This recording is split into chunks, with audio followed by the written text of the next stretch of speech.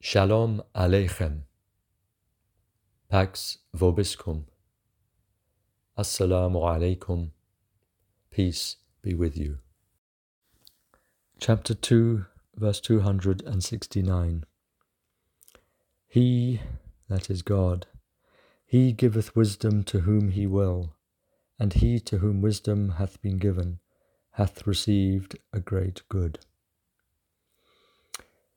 This is the translation of the first part, most of the verse 269 by Dr. Lings. He doesn't continue with the rest of it in that citation, but it continues, but none take heed except those who possess intellect, or possessors of intellect, ulul albab. One could also translate that as those of intellectual substance.